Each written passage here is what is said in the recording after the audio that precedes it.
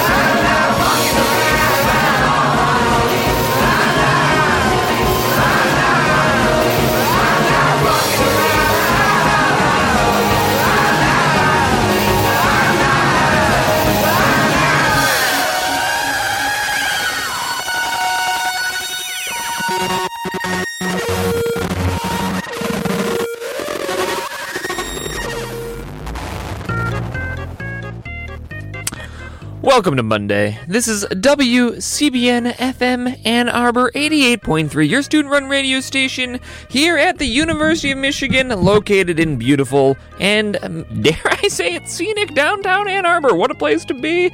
Let's get started with the show. I got a special one cooked up for you. Kind of a lazy show, but I think you'll enjoy it. You gotta lean in, you gotta lean back, you gotta do both simultaneously. Once you've figured that out, you're prepared for the show. Now, take care of yourself there. In the meantime, we're going to jump into the top 40, top 5.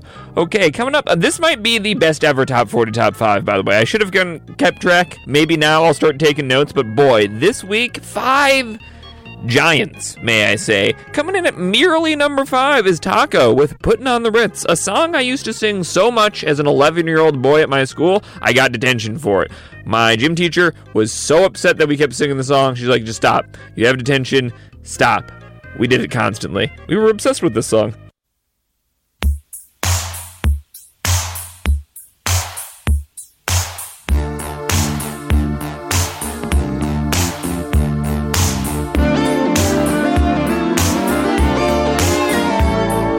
If you're blue and you don't know where to go to, why don't you go where fashion sits? Putting on the Ritz. Different types who wear a day coat, pants with stripes and cutaway coat, perfect fits. Putting on the Ritz. Dressed up like $1 million trooper, trying hard to look like Gary Cooper. Come, let's mix where Rockefellers walk with sticks or umbrellas in their midst. Putting on the Ritz. Have you seen the well-to-do up and down Park Avenue on that famous thoroughfare with their noses in the air? High hats and arrow collars, white spats and lots of dollars, spending every dime for a wonderful time. If you're blue and you don't know where to go to, why don't you go where fashion sits? Putting on the Ritz. Different types who wear a day coat, pants with stripes and cutaway coat, perfect fits. Putting on the Ritz. Dressed up like $1 million trooper, trying hard to look like Gary Cooper. Come, let's mix where Rockefellers walk with sticks or umbrellas in their midst. Putting on the Ritz.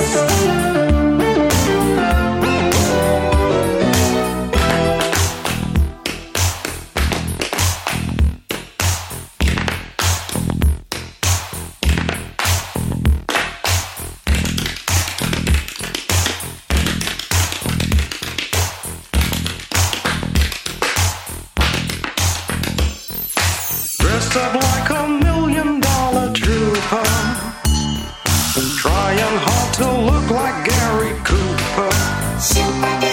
If you're blue and you don't know where to go to, why don't you go where fashion sits? Putting on the Ritz. Putting on the Ritz. Putting on the Ritz. Putting on the Ritz.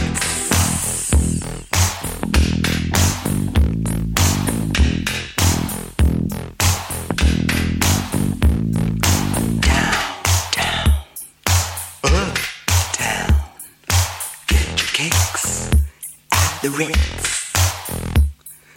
Dining wine, but not till noon. The time is right for us tonight. We can move to the rhythm. We can move, dance to the rhythm. Nice and easy.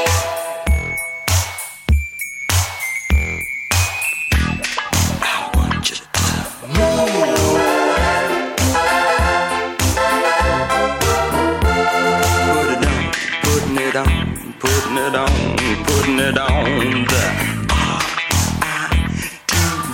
How about you and me, says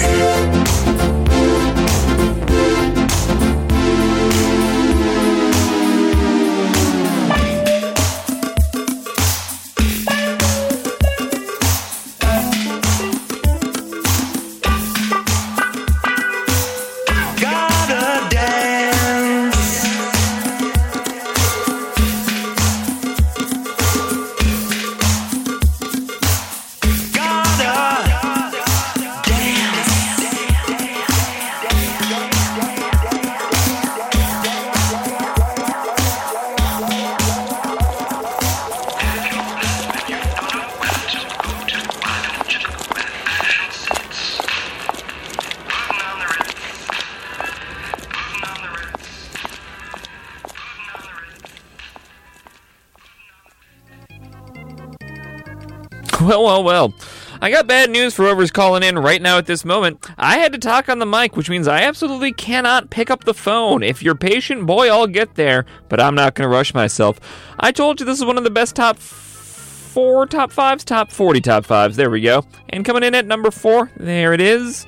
We have Donna Summer with She Works Hard for the Money. And for those keeping tabs at home, looks like I missed that phone call. Sorry about it.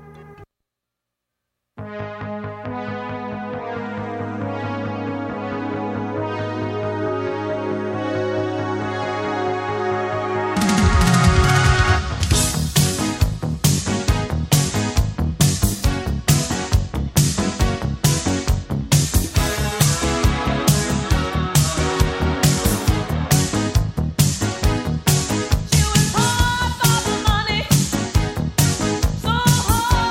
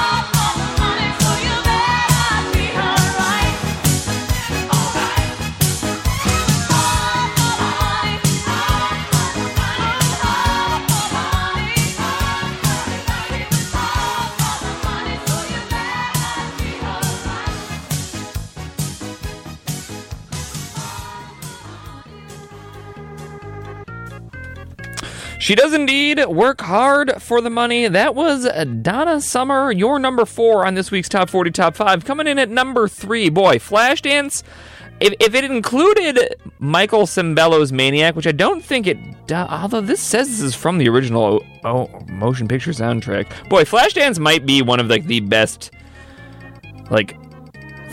music soundtracks in the world. It's really good. Yeah, Flashdance right on there, Maniac, and other great hits. You should check it out. In any case, number 3, 1983, big year for Flashdance. It's Maniac.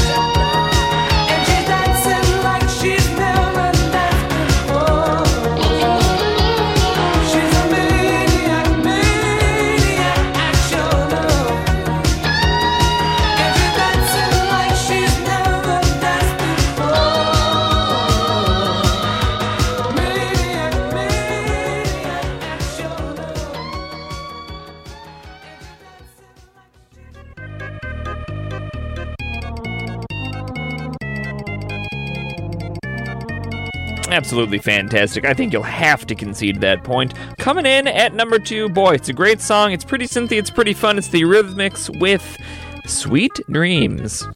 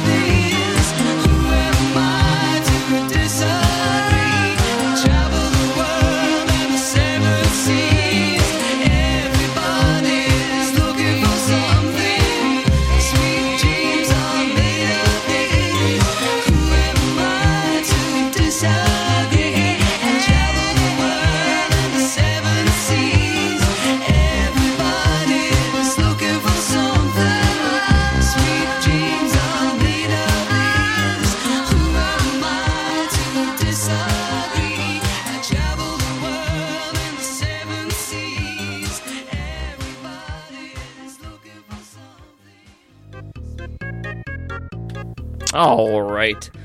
It's not even the Eurythmics. It's just Eurythmics. Apparently this is a point of pride. Although, sometimes they're called the Eurythmics. It's unclear to me, quite frankly. Okay, I don't really even know at this point. It's just confusing. What I can tell you is your number one for this week's Top 40.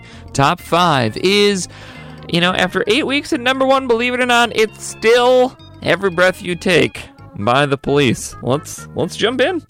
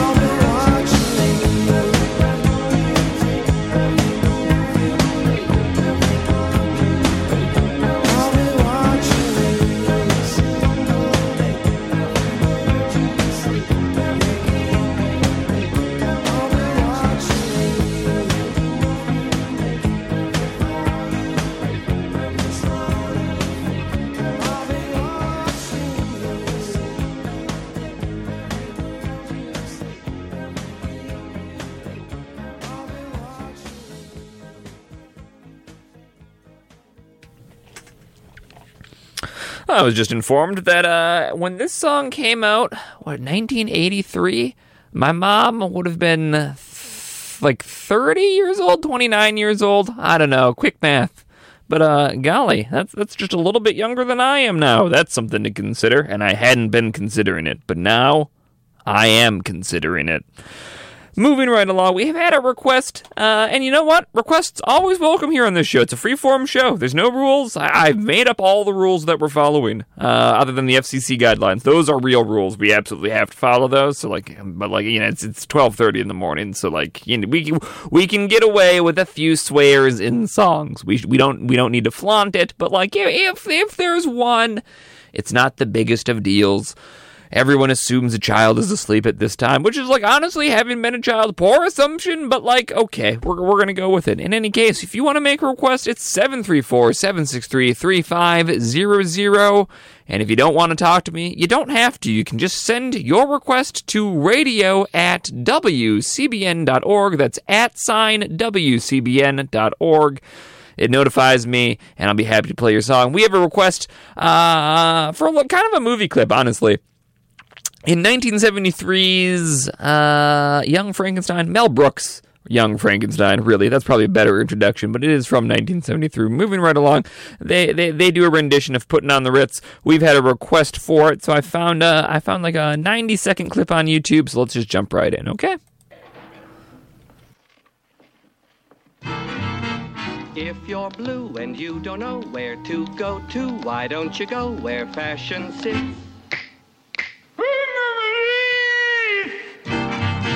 Different types who wear a day coat, pants with stripes, or cutaway coat, perfect fits.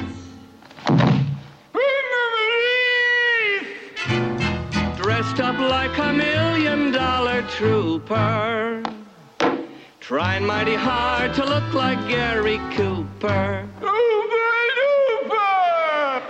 Come, let's mix where Rockefellers walk with sticks or umbrellas in their midst.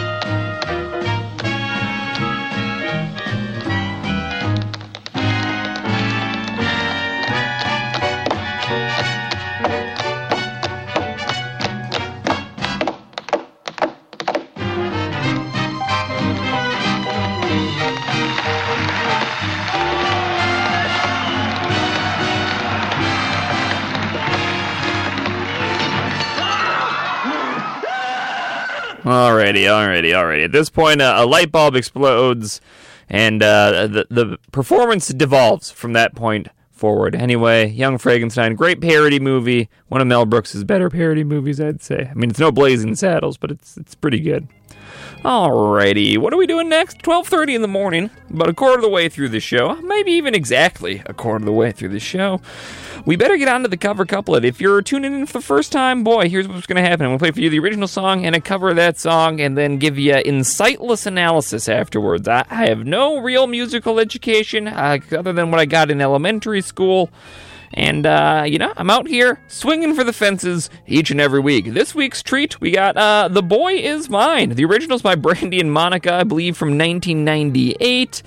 And we got a cover by by U.S. Girls. U.S. Girls, by the way, a band I'm super into right now. It's a solo performance by, I'll look it up. I'll tell you when I get back. But in the meantime, enjoy these. The boy is mine, the boy is mine, the boy is mine, the boy is mine, the boy is mine.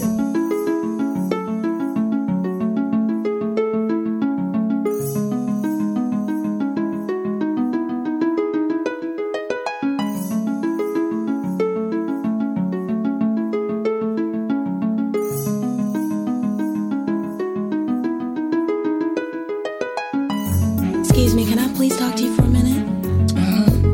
Sure, you look kind of familiar. Yeah, you do too. But I just wanted to know, do you know somebody named... You know his name. Oh yeah, definitely. I know his name. But I just want to let you know that he's mine. No, he's mine.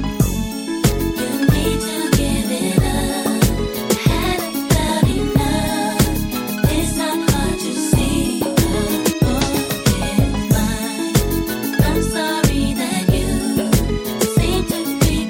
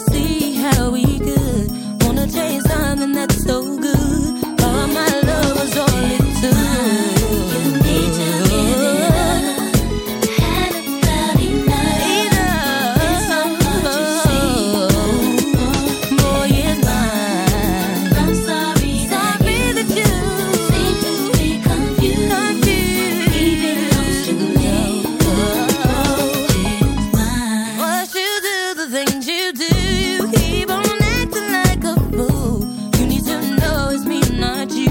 And if you didn't know it, girl, it's true. I think that you should realize and try to understand why he is a part of my life. I know it's killing you inside. You can say what you wanna say, what we have you can't say. From the truth you can't escape. I can tell the real from the fake. When will you get the picture? You're the best in the future. Get away is my time to shine.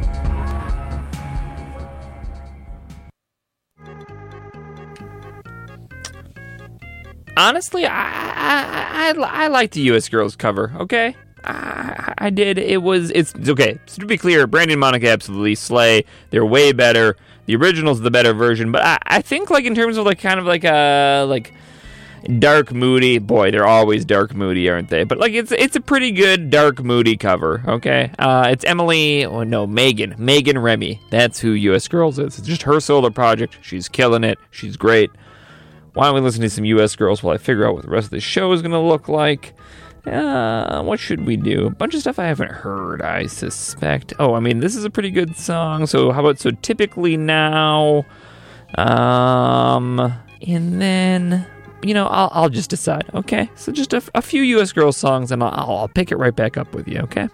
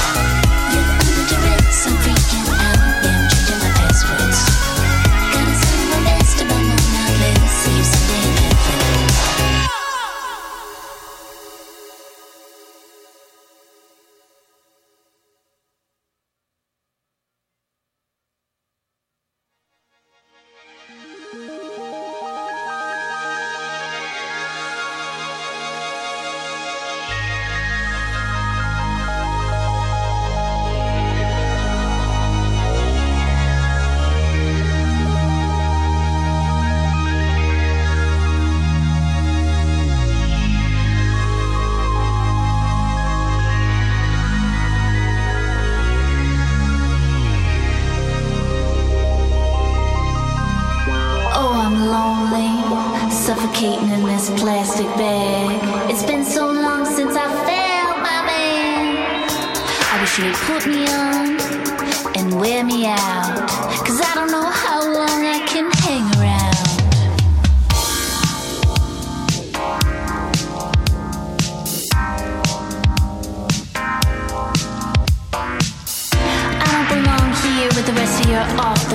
clothes. 'Cause I'm custom. How dare you?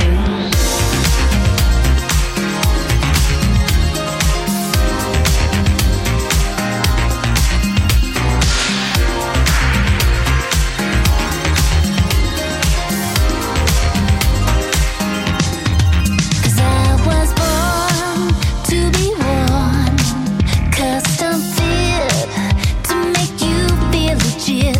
I was expecting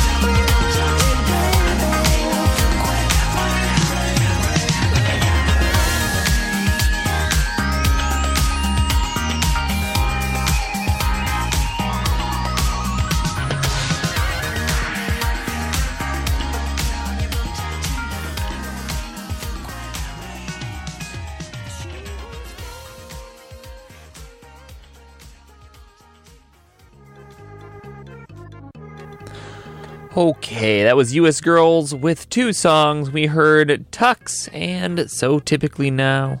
Before that was the cover couplet. Okay, we got about 10 minutes left in the hour. Let's get in our weekly punishment at the very least. Actually, you know what's it's gonna fit better? This week in jazz, okay? Because I know it's a bit of a long jazz song. This is what jazz... This is like... From the preview I heard... This is like the quintessential jazz noise. Just like people playing instruments for like 7 minutes straight. No obvious idea of rhythms or directions. Everyone's they're just doing it, and it works. I'm not saying it doesn't work, and I'm sure they know what they're doing, but I surely don't. In any case, we have Red Rodney featuring Ira Sullivan. The album is Hijinks at the Vanguard. We are going to be listening to... Yeah, Hijinks, Side A, Song 1. Okay, let's just jump right in. All right, This Week in Jazz.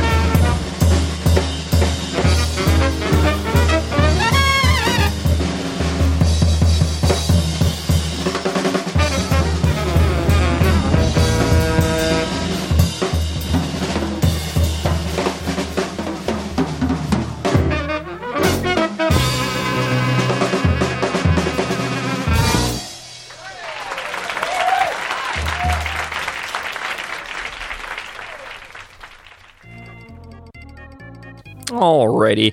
It's 12:59 in the morning. I should let you know that this is WCBN FM Ann Arbor 88.3, your student-run radio station. And we've got another lovely hour coming your way. Can you believe that? It's pretty lucky. One thing I'm supposed to do during this hour, right? We're a real buzzer beater here. Public service announcement. Okay, we're just going to jump right in. No hesitation. Here you go. Hi, this is Ozzy Osbourne. For many years, you know I've had a drink problem, and I'm trying to battle that problem every single day. But one thing I don't drive my car when I'm drinking. I get someone to drive me. Do not drink and drive. It's the stupidest thing. If you drink, just don't drive. Not only are you going to hurt yourself, you may hurt some other person, and you wouldn't want that on your conscience, would you? A public service announcement brought to you by the U.S. Department of Transportation, RAD, the National Association of Broadcasters, and the Ad Council. You're absolutely welcome for that PSA, and it's a great one. Don't drive drunk. Great advice. Can't deny it. Okay, you know what? Well, let's just get right out of the way. Okay, top of the hour, starting off the show again. Okay, really kicking off the Monday for that Central Time Zone. What I can offer you is your weekly punishment for being a whole hour late to the show. Yeah, you deserve it. Okay, and an hour late to Monday, quite frankly. This is Caper Kai, Caper Cayley,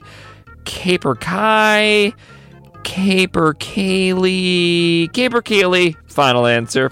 Honestly, it looks vaguely Nova Scotian. As a person who's lived in Nova Scotia, certainly this is northeastern England. Look at all these boats.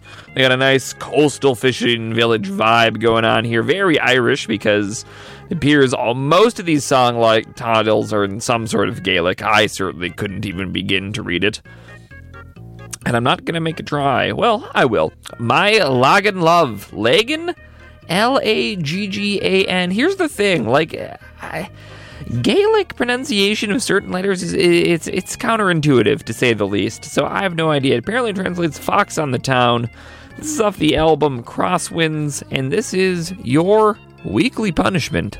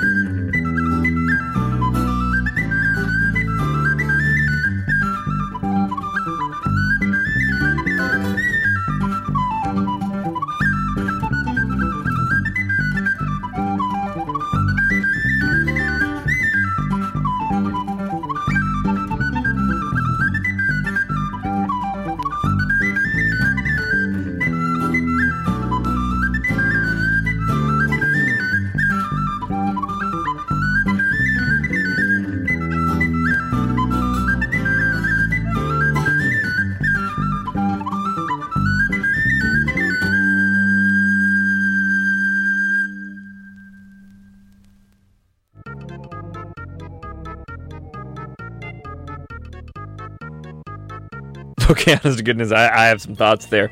So first of all, this started off, I was really wondering how this was Fox on the Town, man. Fox on the Town, I expected like how it ended. Like, Fox on the Town, we're having a pretty good time. But instead, we started off like Fox on the Town, the most morose thing ever happening ever, as if old elderly Fox is walking through town, remembering when town was a field full of flowers and fox dens and rabbits and whatnot. It was horrifyingly sad. And then later in the song, like, the fox made a friend with a bird or something. I will say, like, outstanding fluting, as far as I can judge. I absolutely can't judge your fluting. Couldn't tell you if it was good. Sounds good to me. A better than average weekly punishment, I'll say. I kind of get into it because I'm always partial to a song that goes on a journey, and undeniably from sad fox to fox with a bird friend, it was pretty good. Okay, we're gonna do another segment I do often on this show, trying to explore some music, getting used to stuff.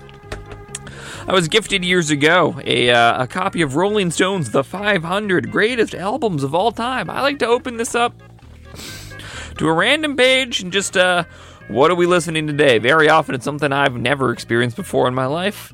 And I learned something today. We got Dusty Springfield with Dusty in Memphis. I had no idea she was the singer for The Son of a Preacher Man. We're going to hear that coming up in a little bit. I must have, like, kind of know. It's from the, I know it from Pulp Fiction.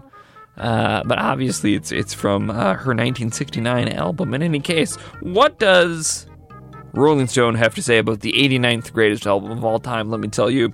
Born in London, Springfield was a great soul singer hidden inside a white British pop queen, racking up Motown-style hits such as I Only Want to Be With You when Atlantic producer Jerry Wexler brought her way down south to Memphis to make this album.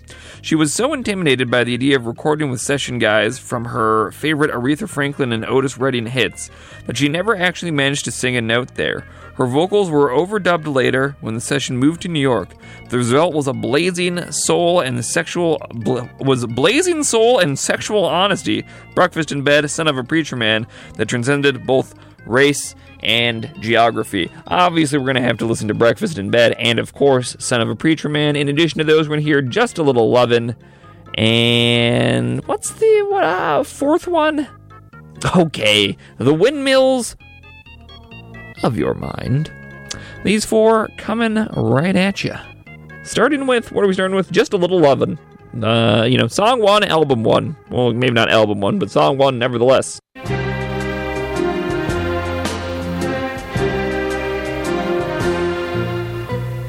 Just a little loving early in the morning beats a cup of coffee for starting off the day. Just a little loving when the world is yawning makes you wake up feeling good things are coming your way.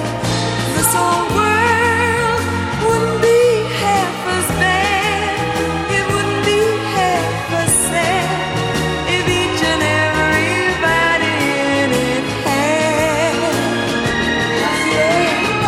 just a little loving early in the morning, that little extra something to kind of see them through. Nothing turns the day on, really gets it dawning, like a little bit of loving from some loving someone like you.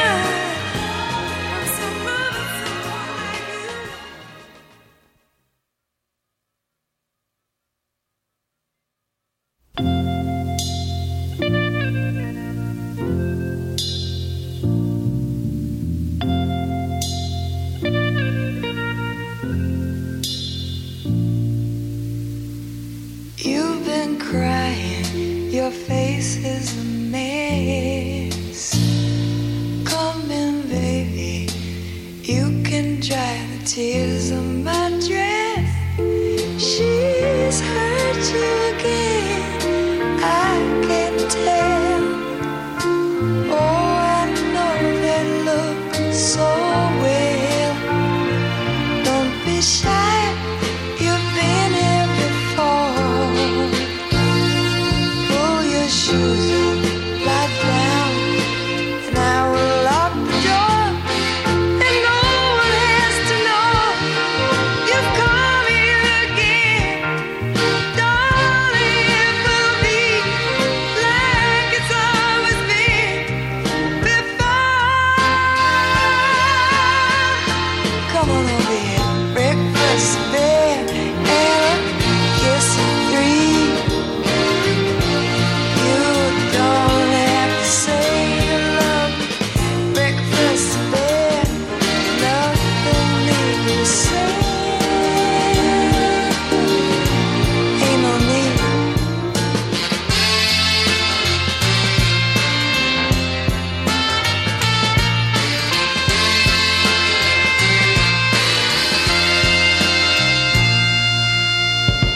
What's your hurry? Please don't eat and run. You can let her wait, my darling. It's been so long since I've had you here. You come again, darling. It will be like it's always been before. Hey, Charlie. Breakfast, bed, and kiss three. You don't have to say you love me. Breakfast, bed, nothing need to say.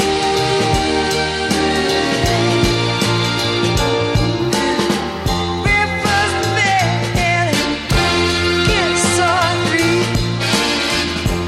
You don't have to say you love me. Breakfast, bed, and nothing to say.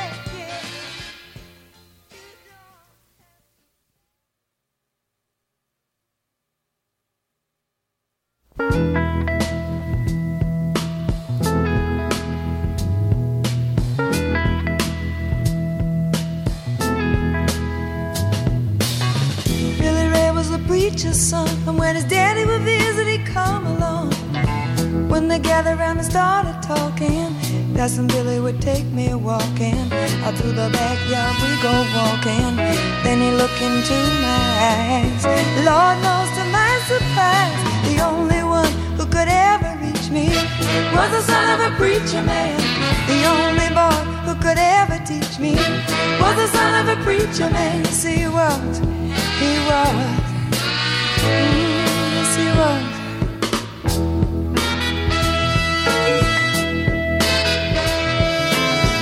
Being good isn't always easy, no matter how hard I try. When he started sweet talking to me, he'd come and tell me everything is alright. He'd kiss and tell me everything is alright. Can I get away again tonight? The only one who could ever reach me was the son of a preacher man. The only boy who could ever teach me was the son of a preacher man. Yes, he was. He was. Lord knows he was. Yes, he was.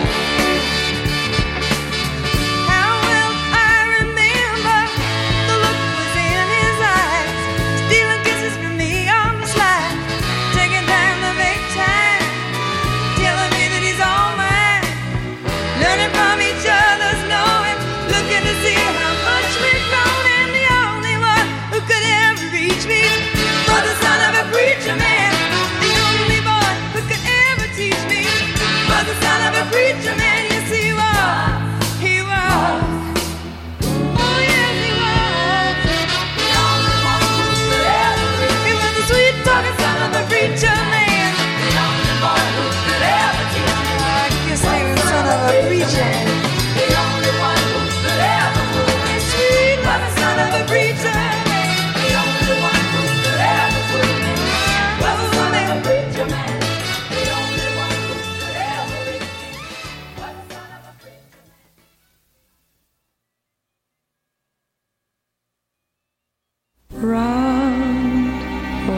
circle in a spiral, like a wheel within a wheel, never ending or beginning on an ever-spinning reel, like a snowball down a mountain or a carnival balloon, like a carousel that's turning, running rings around the moon, like a clock whose hands are sweeping past the minutes of its face, and the world is like an apple whirling silently in space, like the circles that you find in the windmills of your mind,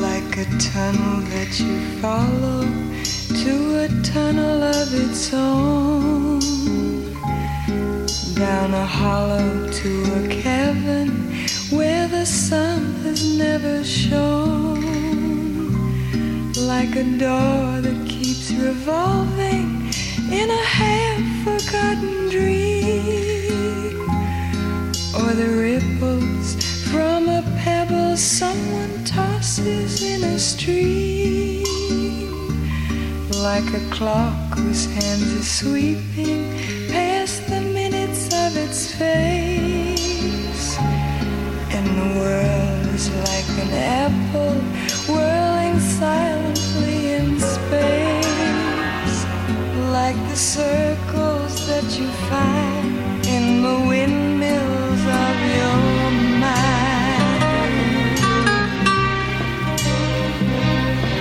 Keys that jingle in your pocket, words that jangle in your head. Why did summer go so quickly? Was it something that you said? Lovers walk along the shore and leave their footprints in the sand. Is the sound of distant drumming just the fingers of your hand? Pictures hanging in a hallway and the fragment of a song, half-remembered names and faces, but to whom do they belong? When you knew that it was over, you were suddenly aware that the autumn leaves were turning to the color of his hair, like a circle in a spiral, like a wheel within a wheel, never ending or beginning on an ever-spinning reel, as the images unwind, like the circles that you find in the windmills of your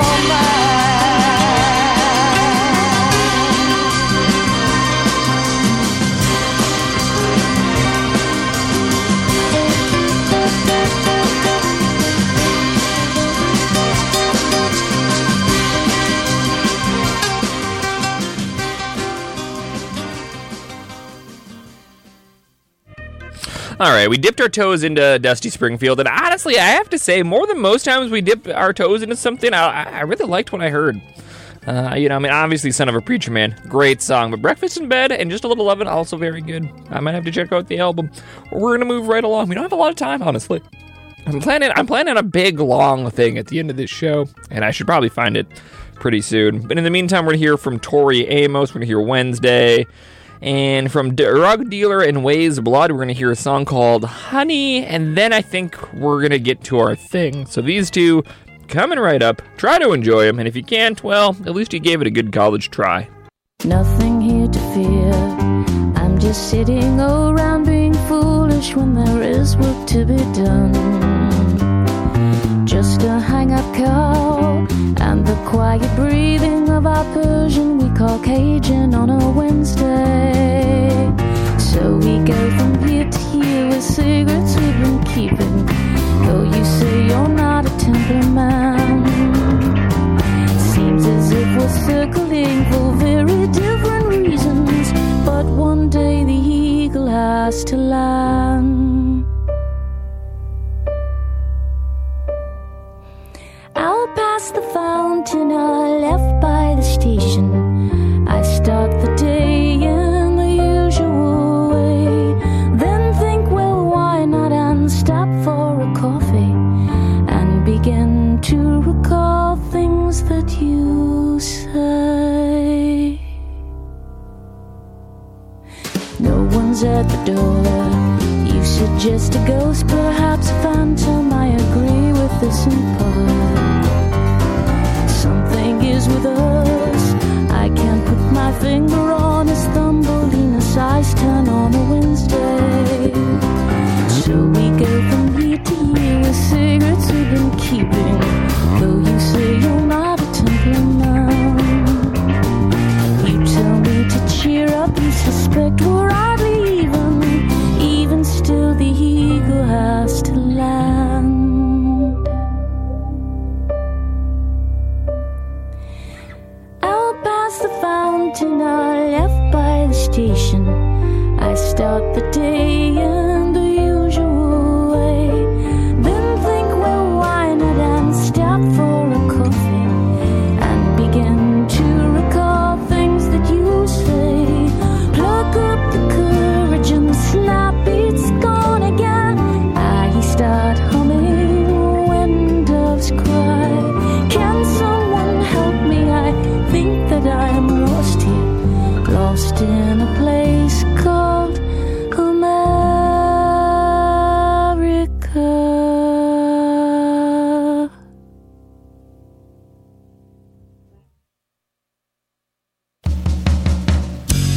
When you're not around, will people have their way with words? And you don't have to hear the sound to feel the burn.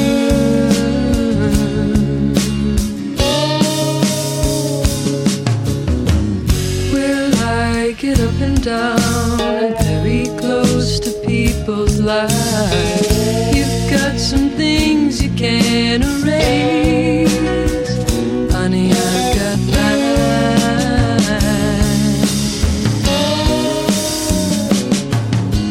I know that you want to be seen and to be heard. Oh, to be loved, it's not a crime.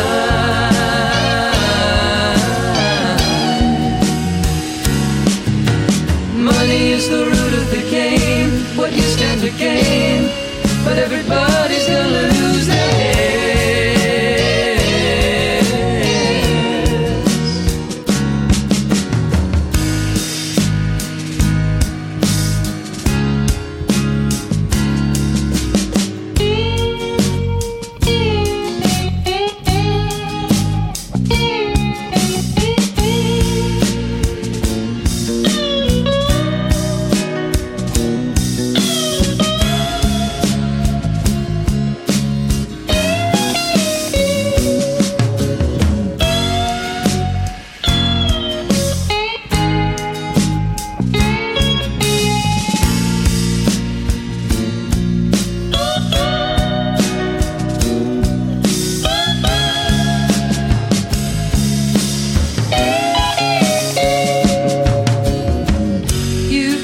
The magic smile that makes people turn their heads and take their love and make it burn for you instead.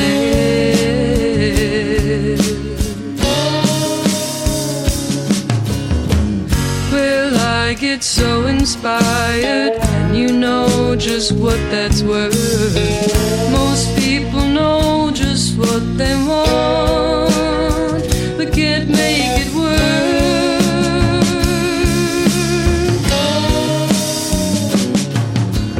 I know that you want to be free and to be wild, oh, to be hugged just like a child.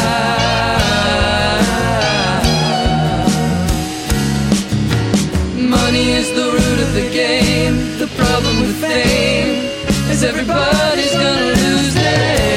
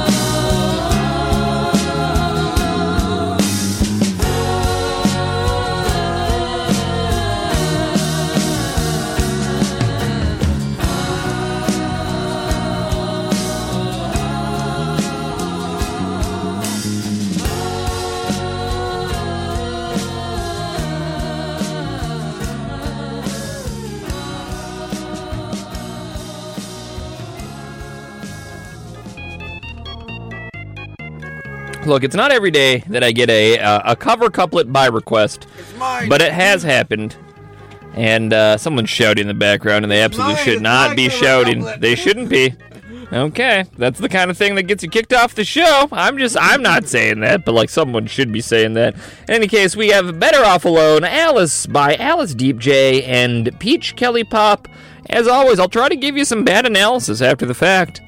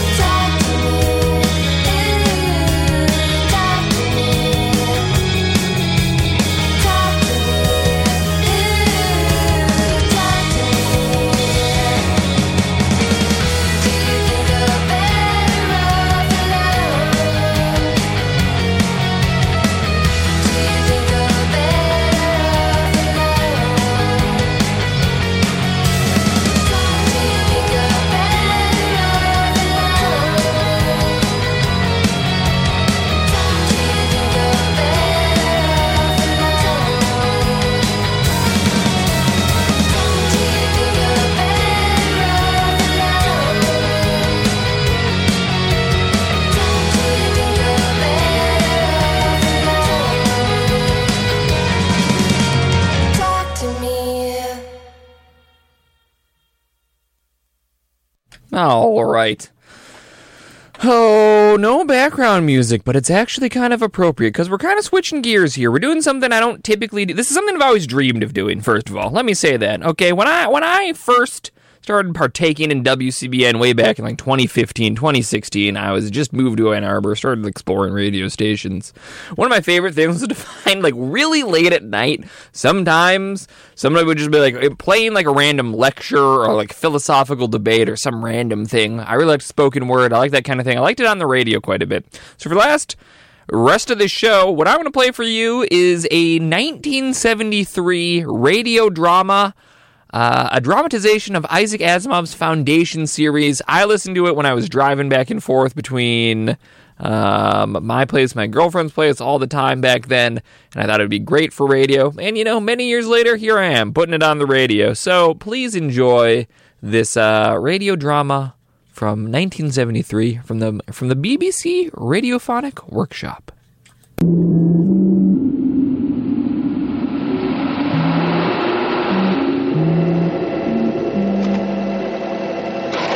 Title: Foundation.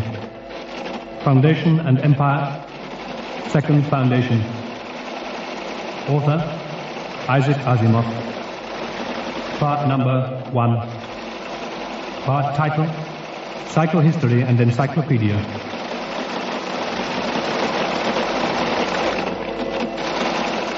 Encyclopedia Galactica, 116th edition. Entry: Harry Seldon. Born the 11,988th year of the galactic era. Died 12,069. Birthplace: Helicon, Arcturus sector. He showed amazing ability in mathematics at a very early age. Anecdotes concerning his ability are innumerable and some contradictory. Undoubtedly his greatest contributions were in the field of psychohistory. Seldon found the field little more than a set of vague axioms. He left it a profound statistical science. The best existing authority we have for the details of his life is the biography written by Carl Dornick, who, as a young man, met Seldon 2 years before the great mathematician's death.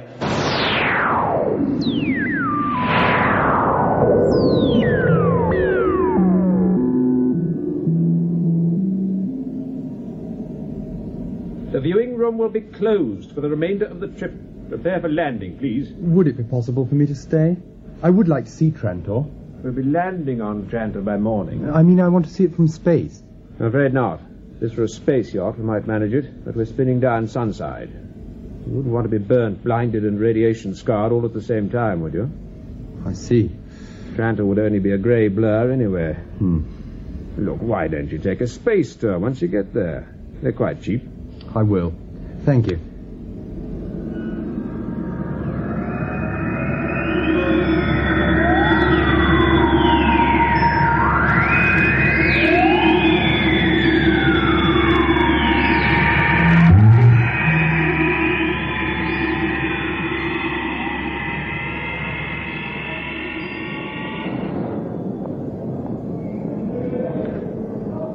Right.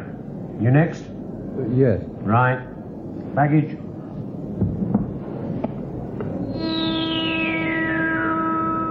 Visa. Right. Well, move on, Dornick. Taxis to the right and third left. Thank you. Next. Is that him? Yes. Good. Taxis to the right and third left.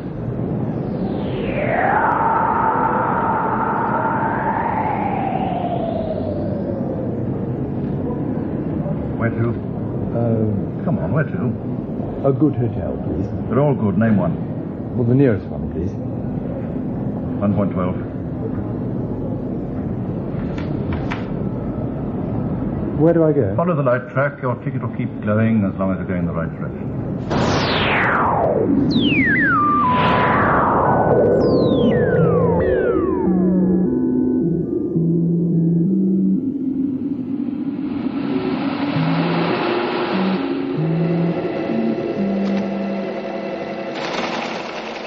Encyclopedia Galactica, 116th edition. Entry, Trantor. Center of the Imperial Government for unbroken hundreds of generations. Located in the central regions of the galaxy, among the most densely populated and industrially advanced worlds of the system. Land surface, 19,230,000,000 hectares, totally urbanized. Population, 40 billions, devoted almost entirely to the administrative necessities of the Empire. Its dependence upon the outer worlds for food and indeed all the necessities of life made it increasingly vulnerable to conquest by siege. In the last millennium of the Empire, imperial policy became little more than the protection of Trantor's delicate jugular vein.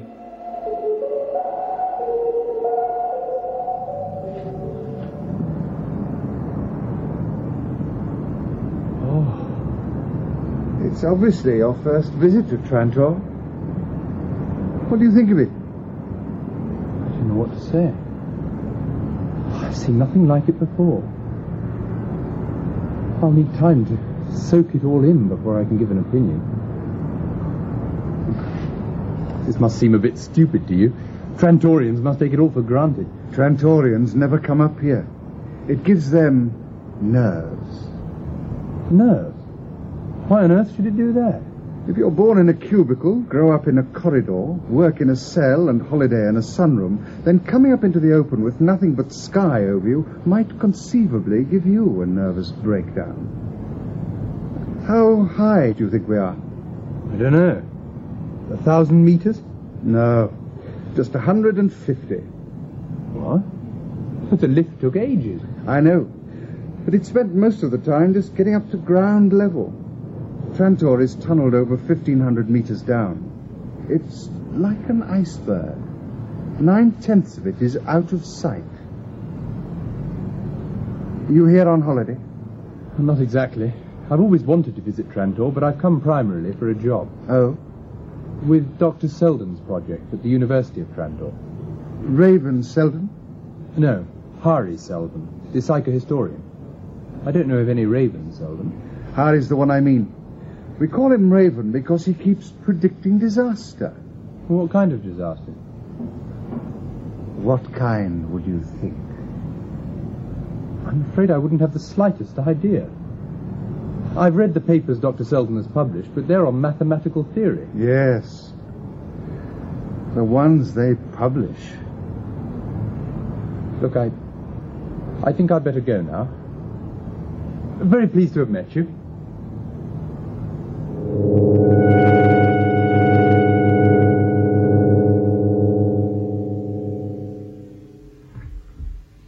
Good afternoon. Who are you? What are you doing in my room? I am Hari Selden. Good afternoon, sir. You didn't think we were to meet before tomorrow? No, sir. Well, it's just that if we're to use your services, we must work quickly. I don't understand. Well, just relax and sit down. Thank you. You were talking to a man on the observation tower, were you not? Yes. I met him in the lift. His name is Gerrill. He's an agent from the Commission of Public Safety. He followed you from the spaceport. But why? Did he say nothing about me? He referred to you as Raven Selden. Did he say why? He said that you predict disaster. I do. What does Trantor mean to you? Glorious. You say that without thinking. What of psychohistory? Psychohistory. That branch of mathematics that deals with the reactions of human conglomerates to fixed social and economic stimuli. Assumptions. 1. The human conglomerate be sufficiently large for valid statistical treatment. 2. The human conglomerate is itself unaware of psychohistorical analysis in order that its reactions be truly random. I hadn't thought of applying it to the problem. Before you've done with me, you'll have learnt to apply psychohistory to all problems as a matter of course. Now then, you see the function set up on the calculator? Yes. Well, that represents the condition of the Empire at the moment. Surely it's not a complete representation. No, not complete. I'm glad to see you don't accept my word blindly. However, this is an approximation which will serve to demonstrate the proposition. Will you accept that? Subject to my later verification of the derivation of the function, yes. Good. Now, add to this the known probability of imperial assassination, vice-regal revolt, the contemporary recurrence of periods of economic depression, the declining rate of planetary explorations. You see, incidentally, the new symbols on the calculator? Yes. This is Trantor 5 centuries from now. How do you interpret this function? Total destruction. But that's impossible. Right. You saw how the result was arrived at. Now, forget the symbolism for the moment and put it into words. As Trantor becomes more specialized, it becomes more vulnerable, less able to defend itself. Further, as it becomes more and more the center of empire, it becomes a greater prize. Yes. As the imperial succession becomes more and more uncertain, and the feuds among the great families more rampant, social responsibility disappears. Right. Now, what of the probability of destruction within 5 centuries? Oh, come on, surely you can perform a field differentiation without the calculator.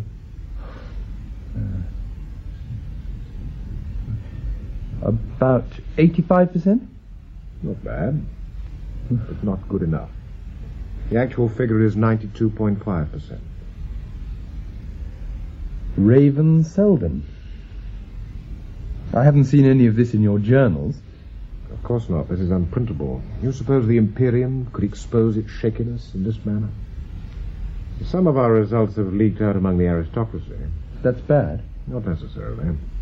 All is taken into account. Then is that why I'm being investigated? Yes, everything about my project is being investigated. Are you in danger? Oh, yes. There is a probability of 1.7% that I will be executed, but that, of course, would not stop the project. We've taken that into account as well. Never mind. You will meet me, I suppose, at the university tomorrow. I will, sir. Well, goodbye.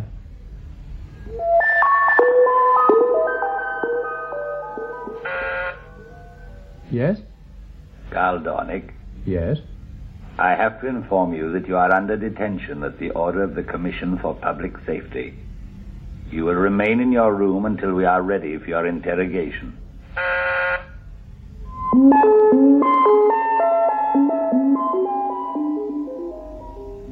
Sit down, Dr. Dornick. Thank you. You smoke if you wish. Now then, where do you come from, Dr. Dornick? I'm from Synax. I see. Now, I see from these papers that you are to join Dr. Selden's staff. That's correct. I should be there now. Yes, I know. But why were you invited to join the staff? I'm not too sure, really. I got the invitation after receiving my doctorate in mathematics. What are to be your duties? I haven't the faintest idea. I expect I shall be informed when I get to the university. Well, then, let me put it another way. What secret instructions have you received? I don't know what you're talking about. I've had no instructions at all, either secret or not. When will Trantor be destroyed? I beg your pardon? I said, when will Trantor be destroyed? I couldn't say, of my own knowledge. Could you say of anyone's? How could I speak for another? Has anyone told you of such destruction? Set a date? You have been followed, Doctor. We were at the airport when you arrived, on the observation tower when you waited for your appointment, and of course, we were able to overhear your conversation with Dr. Selden. Then you know his views on the matter. Perhaps. But we would like to hear them from you. He is of the opinion that Trantor will be destroyed within 5 centuries. He proved it, mathematically? Yes, he did. And you maintain the mathematics to be valid? If Dr. Selden vouches for it, then it is valid. Then we will return. Wait. I have a right to a lawyer. I demand my rights as an imperial citizen. And you shall have them.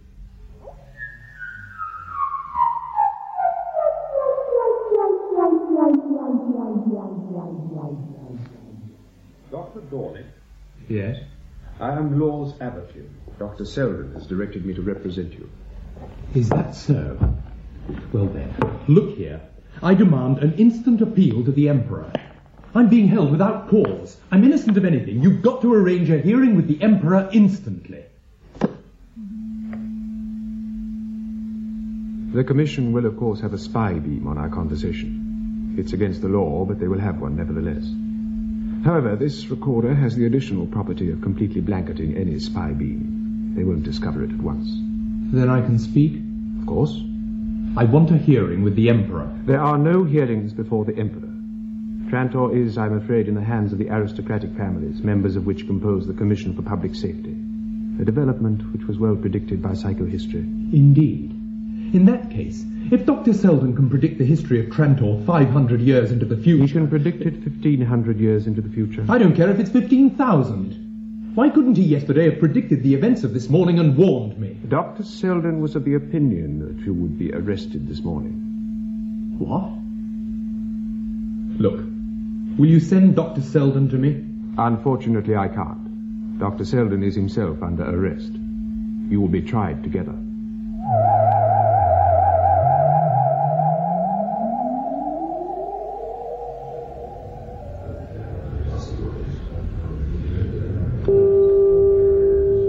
Let us see, Dr. Selden. How many men are now engaged upon the project of which you are head? 50 mathematicians. Including Dr. Garl Dornick?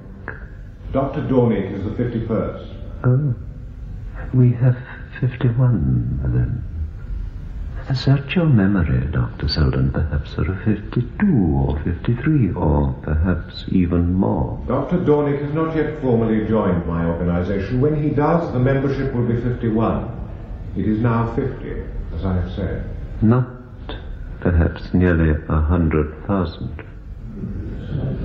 Mathematicians? No. I did not say mathematicians. Are there 100,000 in all capacities? In all capacities, your figure may be correct. Maybe. I say it is. I say that the men in your project number 98,572. I believe you're counting women and children. 98,572 individuals is the intent of my statement. There is no need to quibble. I accept the figure. Can the future be changed, Dr. Selden? Obviously. Can the overall history of the human race be changed? Yes. Easily? With great difficulty. Why? The psychohistoric trend of a planet full of people contains a huge inertia. To be changed, it must be met with something possessing a similar inertia. So, Trantor need not be ruined if a great many people decide to act so that it will not. That is right. As many as 100,000 people? That is far too few. You're sure? But perhaps 100,000 people can change the trend if they and their descendants labor for 500 years. 500 years is too short. In other words, Dr. Selden, they cannot prevent the destruction of Trantor no matter what they do. You are, unfortunately, correct. And on the other hand, your 100,000 are intended for no illegal purpose. Exactly. In that case, Dr. Selden, what is the purpose of your 100,000? To minimize the effects of that destruction. And what exactly do you mean by that? The explanation is simple. The coming destruction of Trantor is not an event in itself, isolated in the scheme of human development. It will be the climax to an intricate drama which was begun centuries ago and which is accelerating in pace continuously. I refer, gentlemen, to the developing decline and fall of the Galactic Empire.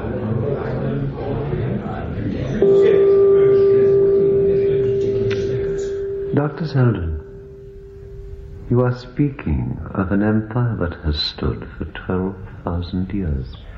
Is it not obvious to everyone that the empire is as strong as it ever was? Mr. Advocate, the rotten tree trunk, until the very moment when the storm blast breaks it in two, has all the appearance of strength that it ever had. We are not here, Dr. Selden, to listen The empire will vanish, and all its good with it. Its accumulated knowledge will decay, and the order it has imposed will vanish. Interstellar wars will be endless. Interstellar trade will decay. Population will decline. Worlds will lose touch with the main body of the galaxy. And so matters will remain. Forever? Psychohistory, which can predict the fall, can make certain statements concerning the succeeding Dark Ages. The Empire, gentlemen, has stood 12,000 years. The Dark Ages to come will endure not 12, but 30,000 years. A second empire will rise, but between it and our civilization will be 1,000 years of suffering humanity. We must fight that. How do you propose to do this? By saving the knowledge of the race. If we now prepare an encyclopedia of all knowledge, it will never be lost. Coming generations will build on it and will not have to rediscover it for themselves. 1 millennium will do the work of 30,000. Oh, this is my project, my 30,000 men with their wives and children are devoting themselves to the preparation of an Encyclopedia Galactica. They will not complete it in their own lifetime. I will not even live to see it fairly begun.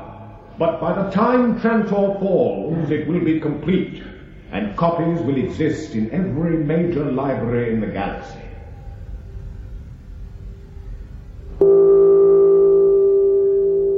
That is all, Dr. Selden. You may stand down.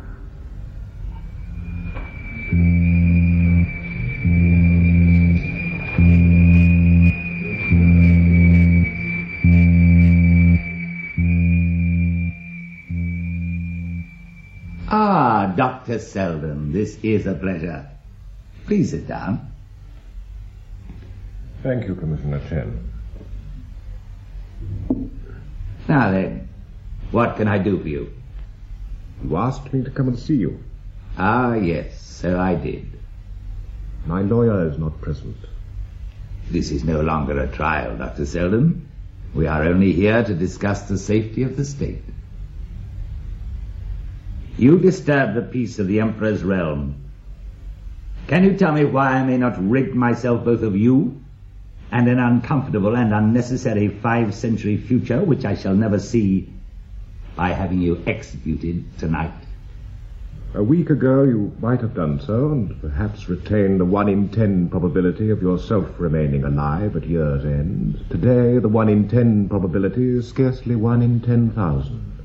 How so? The fall of Trantor cannot be stopped, but it can easily be hastened. The news of my interrupted trial would spread throughout the galaxy. Frustration of my plans to lighten the disaster would convince people that the future holds no promise for them. The feeling would grow that only what a man can grasp for himself at the moment would be of any account. Ambitious men, unscrupulous men will not wait. By their every action they would hasten the decay of the worlds. Have me killed now, and Trantor will fall not within 5 centuries, but within 50 years, and you yourself within a single year. Those are words to frighten children. However, your death is not necessarily the only answer that would satisfy us. Tell me, would your only activity be that of preparing the encyclopedia of which you spoke? Yes. And need that be done on Trantor? Trantor, my lord, possesses the Imperial Library as well as the scholarly resources of the University of Trantor. And yet if you were located elsewhere, let us say upon a planet where your men could devote themselves entirely and single-mindedly to their work, might not that have advantages? Minor ones, perhaps? Such a world has been chosen, where you may work, Doctor, at your leisure with your 100,000 about you. The galaxy will know that you are working and fighting the fall. They will even be told that you will prevent the fall. I see. The alternative is death for yourself and as many of your followers as will seem necessary. The opportunity for choosing between death and exile is given you over a time period stretching from this moment to 5 minutes hence. Which is the world chosen, my lord? It is called, I believe, Terminus. It is uninhabited, but quite habitable, and can be moulded to suit the necessities of scholars. It is somewhat secluded. At the edge of the galaxy. As I said, somewhat secluded. It will suit your concentration. We will need time to arrange such a trip. There are 20,000 families involved. You will be given time.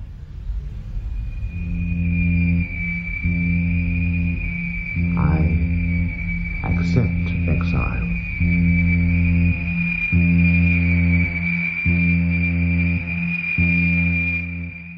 Well, unfortunately, it is 2 a.m, so that's where we're gonna wrap it up for this week. I'll play the rest of that next week. So if you want to tune in, you can hear the rest of it. No doubt about it. Until then, enjoy your Monday, enjoy the rest of your week, stay safe, and take care of yourself. All right. Good luck. Because Woodstock 69 took place between August 15 through August 18. I did one of these shows last year as well. That one was more of a history lesson. This morning, I will play what I feel like listening to, and I will be offering less commentary on the history of the event, but I think most of you tuned in probably know everything I could say anyways.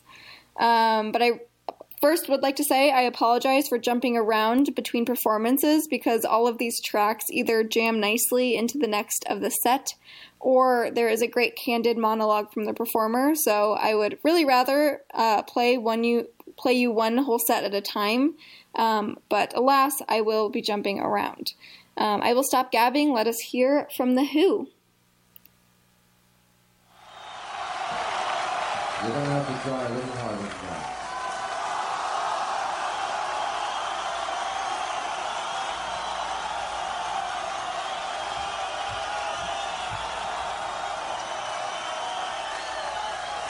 Ladies and gentlemen, The Who.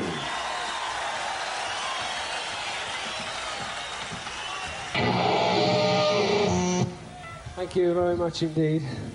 We like to play a song which kind of is we knew we were going to come back and do it. And this is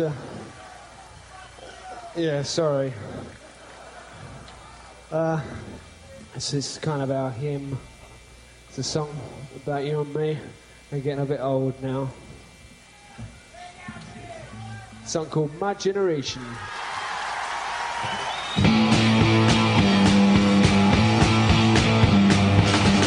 Try to put us down, my generation, just because we things they do look awful. Talking about my generation, I hope I die before I get old. Talking about my generation, baby. Why don't y'all fade away? Yeah, don't try and dig what we all talking about my generation. I'm trying to cause them. Talking about my generation. My generation. It's my generation, baby.